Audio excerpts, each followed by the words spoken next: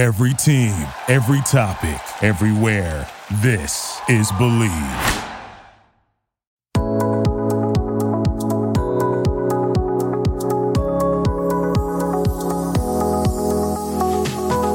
Welcome to Chef Special. This is Patrick Honeywell. On today's podcast, we have a special guest host, Braden Cadenelli.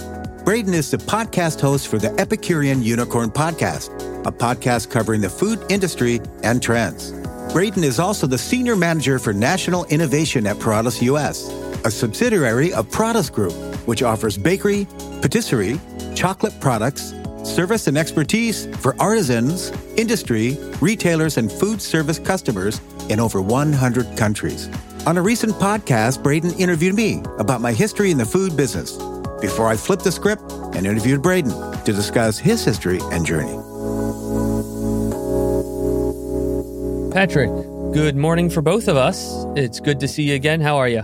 Great to see you again, and thanks for having me on. No, thank you. It was great to get to meet you. We just met for the first time about a month ago in person, and I really enjoyed it. I'm glad now I finally know your name. Took me a little while, but I got there. Yeah, Bob, I know what you mean. Or Billy, I mean Braden. Sorry. Yeah. There we go. Yeah, we'll both get there. It'll be fine. I'm excited to get to talk to you because we work in similar parts of the food industry and we have somewhat similar backgrounds. And that's really what I want to talk about today, is to learn from you how you went from being a pastry chef working in hotels and really doing high-end pastry, and how you transitioned into another part of the food industry, being a corporate chef. Because especially in the last few years, people have been looking to make changes. They've been looking for better work-life balance. They've just been looking for new opportunities. So I think your story could really help inspire some people. Thank you very much. I'll do my best. I know you will. I believe all people have greatness inside them. Now, if they use it or not, that's a different story.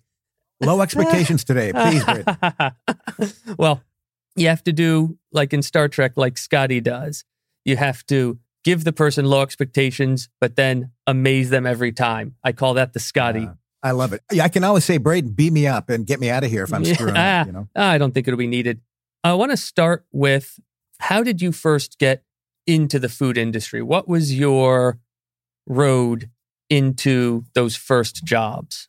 Well, that's a story that starts quite a while ago. I had worked when I was quite a bit younger in Alaska, and I had a friend that said, "Hey, I'm working in a gold camp. Do you want to come up here and work with me?" Whoa. I said, yeah. I know, it's crazy. He said, "Can you bake?" And I said, no. And he says, "Well, baking is really important up here. They need a lot of carbs, you know, when they're working out in the gold camp." So I went up there, worked for him, cooked a little bit, and then came back.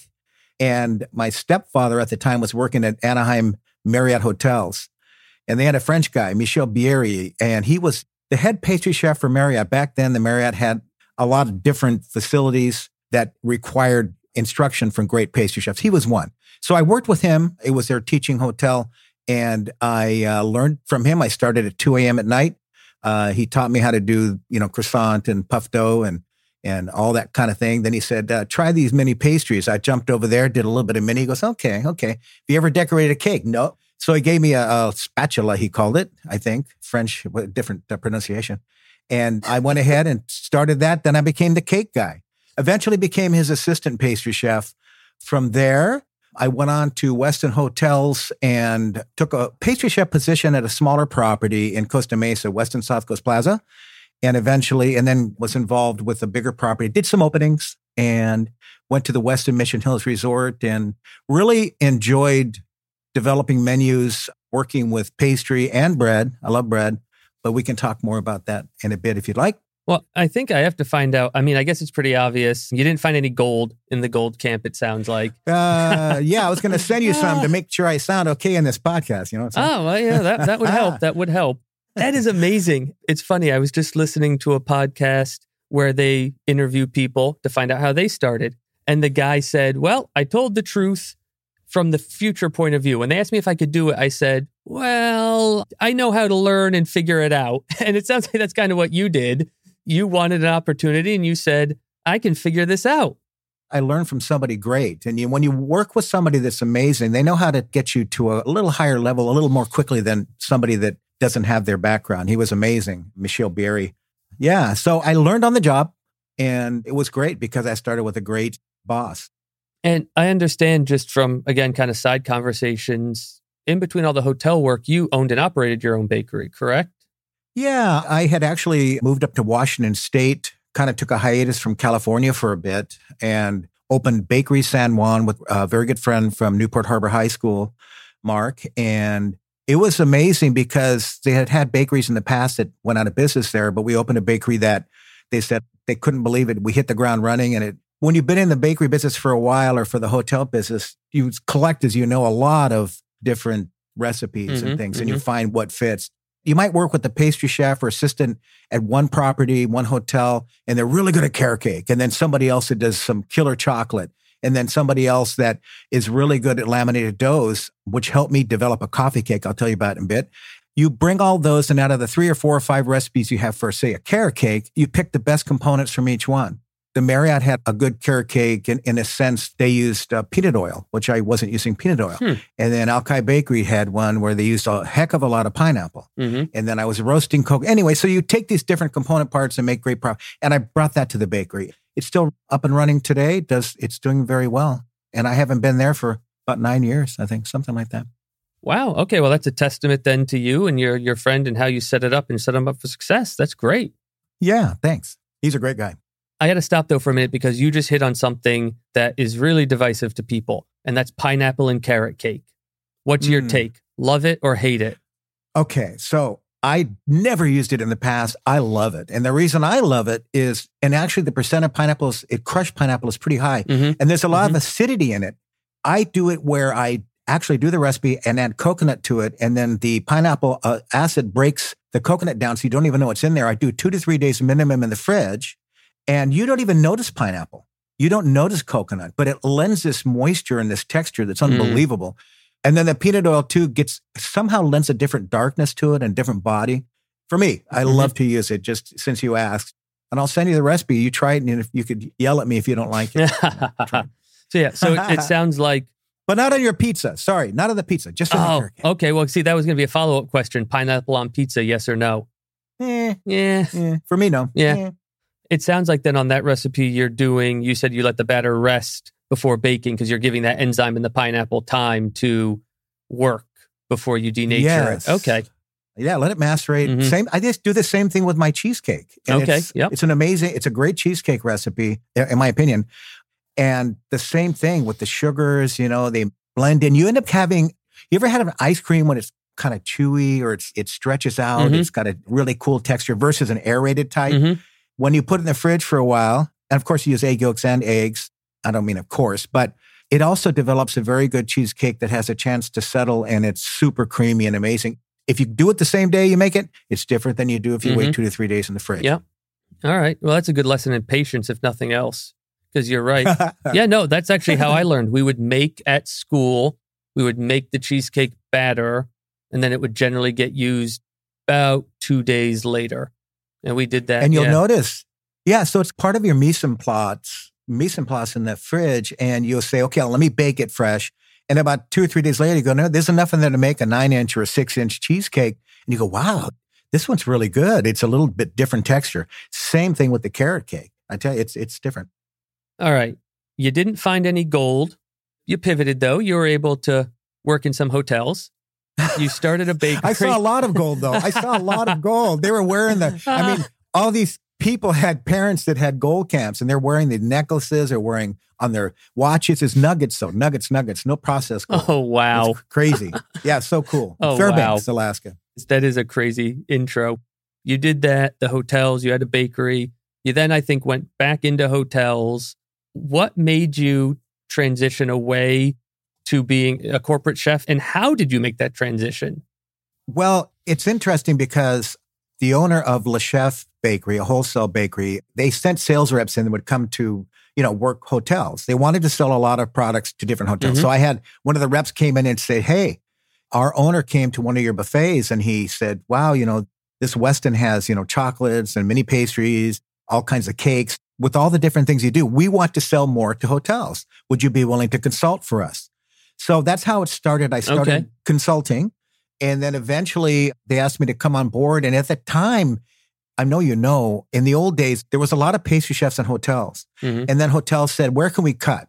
You know, so they started going all around to all the Westin hotels and they closed pastry shops because they said they could buy something from the outside and they could have the banquet staff or somebody just plate up when it was time to go out. They didn't necessarily need a pastry chef, they felt. So they kept about 7 resort properties that had pastry chefs.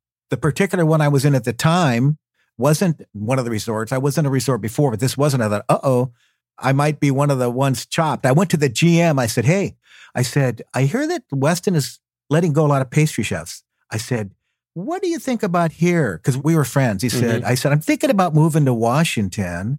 And he said, well, you know, that sounds like a good idea. Washington's a very nice place. And I go, oh, really? When should I move? And anyway, so he said, maybe in like 2 months. So he gave me a heads up. And then they haven't gotten a pastry shop since then. So the owner of Le Chef Bakery was using me as a consultant, which they do. And I transitioned over there as their pastry chef. And the title corporate chef, it's more of a corporate pastry chef. That's when I took that position actually when I got back from Washington. It's part of the story. I consulted, moved to Washington, opened the bakery, came back, went to Le Chef as the corporate pastry chef. And we have 3 facilities, which I'll explain about that when you'd like. Okay. It sounds like it was organic. You didn't necessarily wake up one morning and say, I don't want to work in a hotel anymore. I don't enjoy this work anymore. You had an opportunity that came organically from your experience, your ability, your talent, and you were able to then over time transition that to being your full-time work. But let me back up a little bit. When I left California first, the hotels, I had been consulting for Le Chef. We'll work this in. So I'm at Westin Hotels. I'm consulting for Le Chef. The family we decided to move to Washington State. And because I love Washington, I love Seattle area, all of that, went up there. I ended up getting a position as the head pastry chef for a company called Alki Bakery. And when I got there, they said, do you know how to do frozen products? Or we do wholesale and retail. I said, well, I work with Le Chef as a consultant. So I already had a bit of a background. And that turned into a huge gig because from that, I was able to work on products that we got. Some of my products into Costco's in the Pacific Northwest and Texas and all of California. And then I came back down to Le Chef, and I've been at Le Chef now for the last 12 years, I think. Yeah. I'm just trying to confuse you, Braden. You know what I'm saying? Yeah, I'm looking at your brain. I can see you. We won't go into that. But I can see you go, let me see. What do I do with this? I always like, though, when the people keep me on my toes. See, at least you're not as aggressive as some former guests, and I say that in a very nice way, who are also hosts, as you are, and we're going to get into that. You have a podcast where you also talk about the food industry.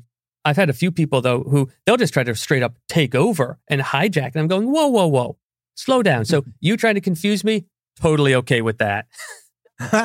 Well, you are getting on your toes because you look taller on the screen right now. What happened? You're like 6 inches tall. You're up in your plie. Yeah, so I record from my house, and I find that I sit too much.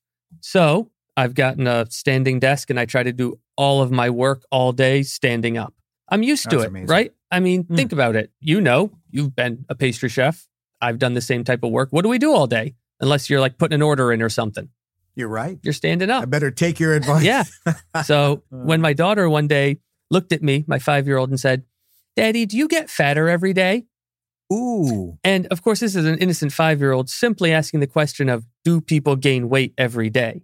Now, though, as a middle-aged person, you hear that and you go, she's trying to tell me something. The purity and honesty of a 5-year-old. Yes. I'll miss it, but I won't. Let's get back. We were hitting on your experience, both bakery owner, a hotel pastry chef, and corporate chef. Well, let's talk a minute now about where you are, Le Chef. Run me through, just real high view on what the company is, and then what does the corporate chef do? What are the responsibilities of a corporate pastry chef? Okay, great. So Le Chef Wholesale Bakery, it has been in business for about 41, 42 years, privately held company, and only wholesale, no retail. Started out with a little retail shop, started selling some products, a couple of restaurants. So the owner decided to go wholesale. We have 3 facilities. about 450, 500 employees, Western U.S. We have laminated dough facility that does primarily croissants and Danish and puff doughs and things like that. We have a dessert facility that does mini pastries, cakes, etc. Everything on the sweet side, cookies, macarons, and more. You haven't seen that shop yet, so we'll get you there. No, that'd be great. Like that. Yeah. Our most recent plant, Braden, is our bread plant, which is amazing, I think. It's got a lot of great state-of-the-art equipment from Europe. It's dynamite. We have a big giant freezer that can hold 1,000 pallets. The company has about 1,000 SKUs. The owner had difficulty if somebody said, hey, I want to buy your 2.5-ounce blueberry muffin. And then another person said, don't you have 4-ounce? What about a 6-ounce muffin? It was difficult to say no because we make for retail. We sell to hotels. We sell to casinos. We sell to universities, hospitals, etc. A lot of catering. So you want to have something for everybody.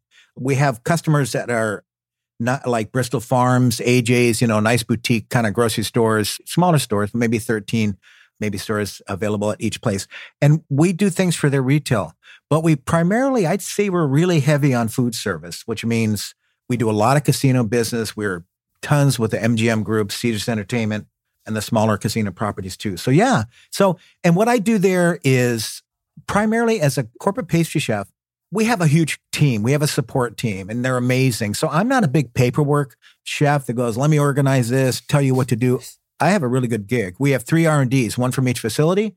I help with R&Ding for new products. I get to work on recipes with the team. We do improvements. Let's say that we're trying to sell a company or a hotel a sourdough bread and they're using somebody else's. And it's great. We love that our competitor's sourdough bread, but we want to get ours in there. We'll dissect the competition. We'll look to see what they're doing. We might even see if Puratos has something we could throw in that, like authentic to kick it up, because my friend Fred over there keeps bugging. No, just kidding. So, we want to improve our products and find where we're weak because we're considered what they say a one-stop shop. And that it sounds crazy. Yeah. Because we have great 7-day delivery, breakfast, lunch, breaks, dinner, etc. If you have a hotel, Braden, and you start off with breakfast, we've got it for your continental. If you want to do brownies, cookies, et cetera, et cetera. I know it sounds like a sales pitch, but we have everything. It's crazy. And then all the individual pastries, cakes, sheet cakes, birthday cakes, et cetera. So I teach product classes for our customer service department sales. Every week I'm doing product classes. Like I have one tomorrow on individual pastry. So it's really cool. We dissect the products. They understand it better so they can represent it to the customers. They're the first people that a lot of customers call when they are going to order something. So we try to keep everybody up to date on what's going on. I'll be at a food show coming up and represent our company to answer questions on product and technical questions. So I do that too, a little bit. It really is fascinating. I mean, for anyone who might be looking into it, what I love, because I had a similar position, now I am the paperwork chef. I sit there and I organize and I streamline. I hear you're good at it. I've heard you're very good at it, Bruce. Somebody's got to do it. Right? Exactly. Somebody's got to do it, and they're happy it's me and not them. It's really interesting, though, all the product development stuff. And I love, though, when you really hit on the education, because you're so right. If the customer service, doesn't matter what industry you're in, food, anything, it doesn't matter. If your customer service team doesn't know your product well and they cannot answer questions and they cannot help the customer, then you haven't succeeded, right? You haven't created amazement with your customer. You're just creating misery because now they're banging their head against the wall because this supposed customer service person can't help them. So it's fantastic to hear that you're making sure your customer service team at Le Chef know the products inside and out. And when I did see the one facility, you had just finished a class and I got to see the products you had laid out, and you kind of explained a little bit then what you had just done. And I love that attention to detail when I see companies putting that forward. It's so important. Thank you. As an example, Braden, we had a class recently with customer service. Of course, customer service answers phones. So we break it into 2 classes, about 4 and 4 of the customer service department people there, as well as payroll, because they cover the phones sometimes. And so we have 7 chocolate brownies. That's not counting our other bar cookies. Yeah, just chocolate brownies. We have the other bars and blondies and all that too. But so no one, I think, in customer service had tried all 7. And we show what % of our customers and the type of customers that are buying our bars. And let's say that double chocolate brownie is the most well-loved. When they try all 7 of these, and the guy that, or girl, or the person that calls and says, I've been getting the double chocolate brownie all the time. Do you have something else? they can say, you know what? We just tried all 7 of our chocolate brownies. They're all wonderful. However, there's a couple others that are pretty cool too. I really like these. And that way they can either upsell or just kind of, before we lose them to somebody else, if they're starting to look to buy from somebody else, they can see we have a lot of product that they maybe haven't had a chance to try. No, that's really smart. It reminds me back in the day, and it's been a long time, just calling like LL Bean customer service, and they would say something similar. Oh, we just had that coat here, or we just saw those boots. And it really is powerful making that connection between the customer, your product, and it's all through that customer service representative.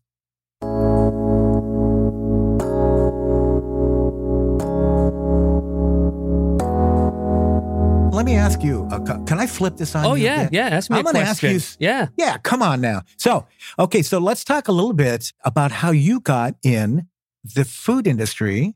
So let's say, what's your history, your journey to Puratos, how you became senior manager for National Innovation Centers. And I've been to those innovation centers and they're really cool, but there's a lot of them. So that's a big job. Walk us through how you got to where you are. Oh, no, thank you. I will. And then, yeah, we'll do that. I'll let you flip the script and then we can wrap up because this has been really interesting. So it's funny. My journey is probably pretty different from yours. I decided at a certain point that I wanted to change kind of my educational path and go to culinary school. I did, after high school, go to college. And then I decided, you know what?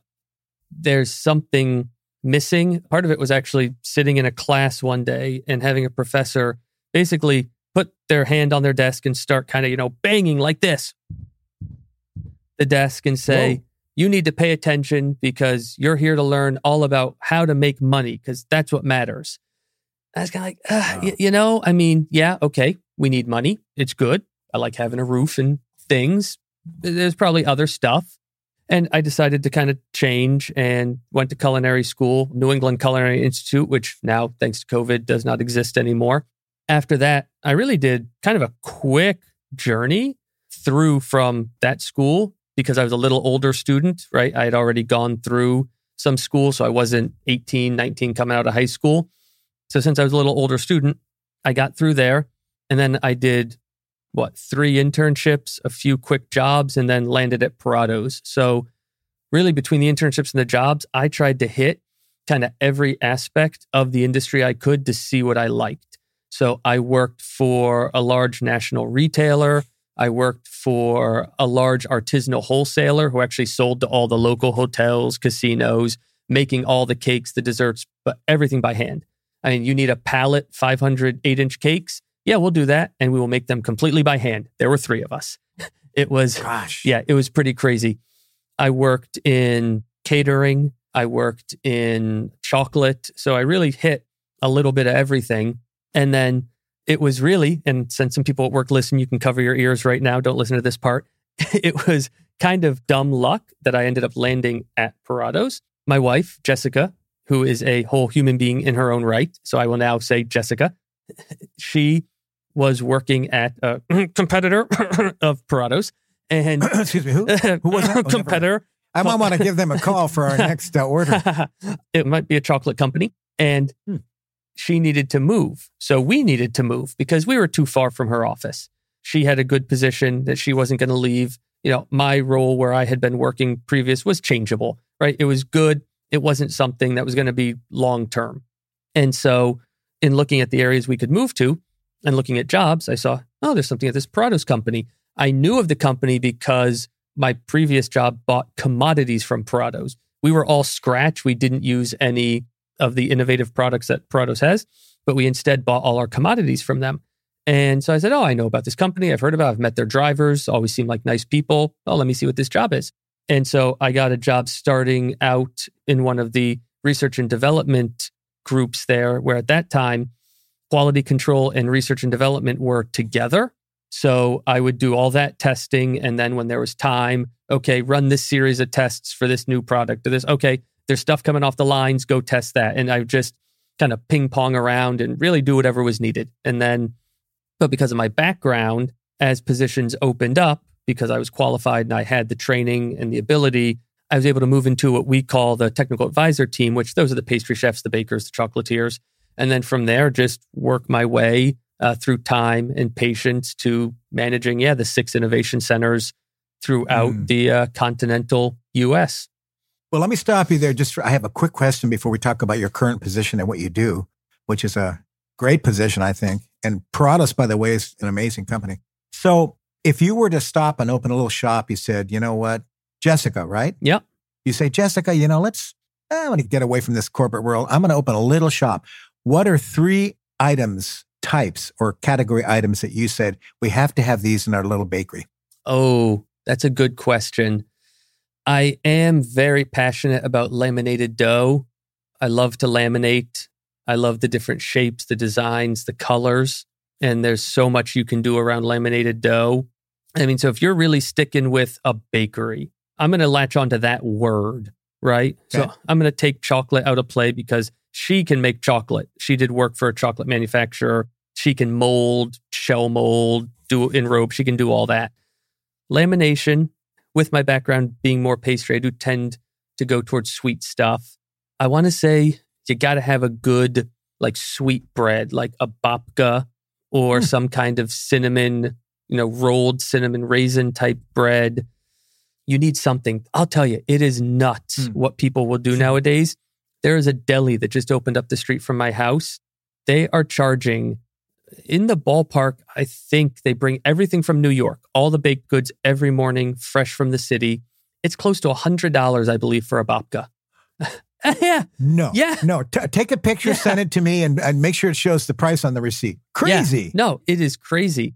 And then, okay, if you got a bakery, you have to have an amazing baguette, or you have to have a sourdough that really gives you that sense of place, whether it's, if you're in apple country, some kind of apple, sourdough, something like that.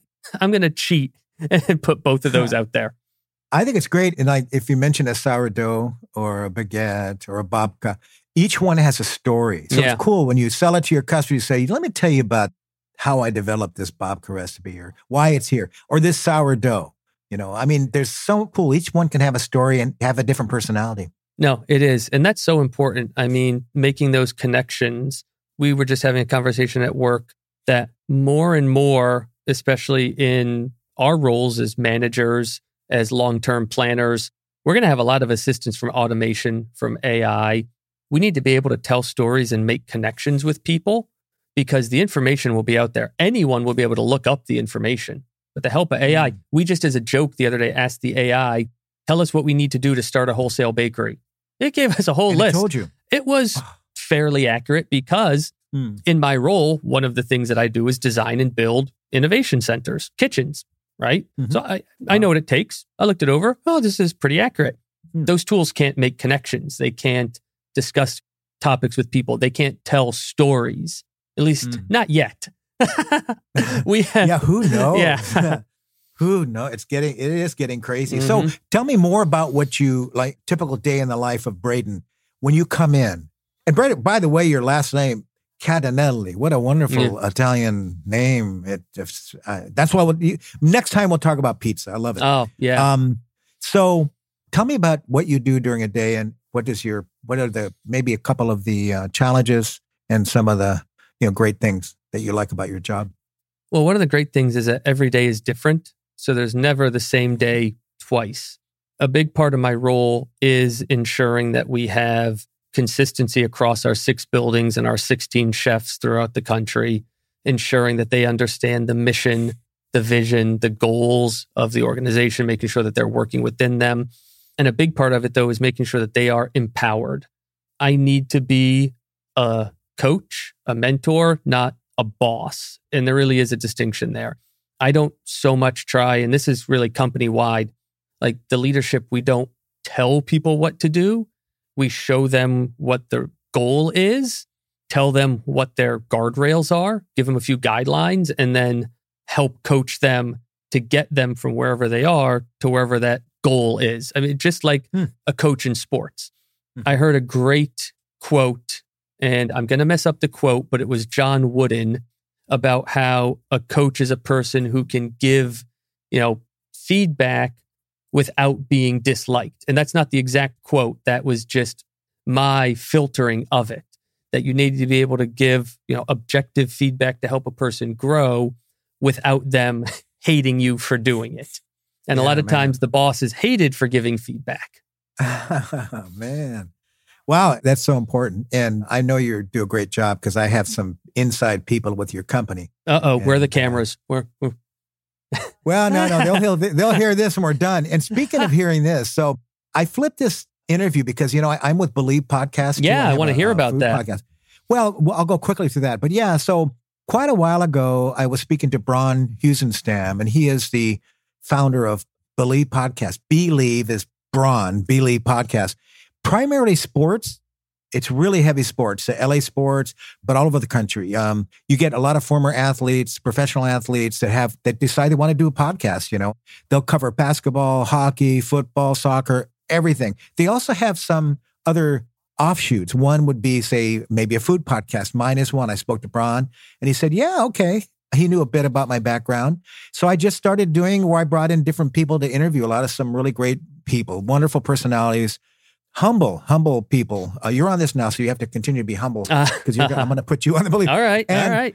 Yeah, some great, I'll just name a few. Omar Alaboy, I love him. I've done a couple with him. He's called the Spanish chef out of the UK and Spain, and Franck Colombi and Yana Lai, great pastry chefs at Belgique Conseil in Paris, number one, or probably the number one pastry school in France. And then Vincent Pilon, a very good friend from the Cosmopolitan in Las Vegas. But there's so many.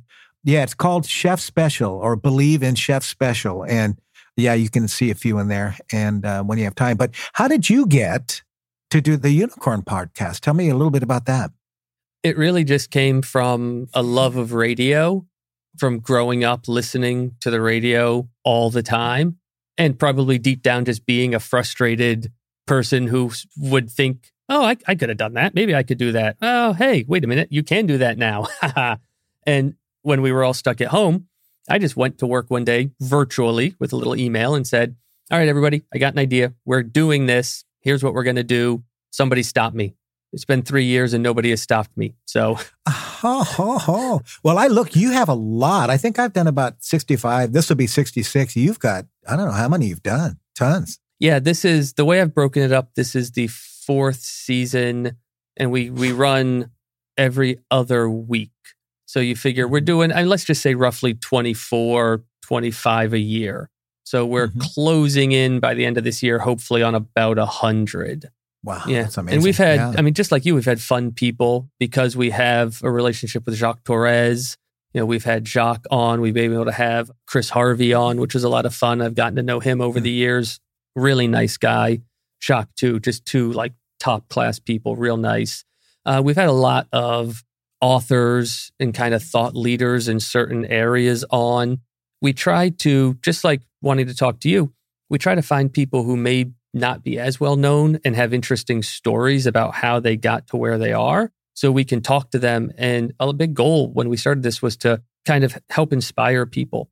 Maybe someone will listen and say, oh, wait, I can do that. I have similar skills. I have a similar background, and we can help grow the industry.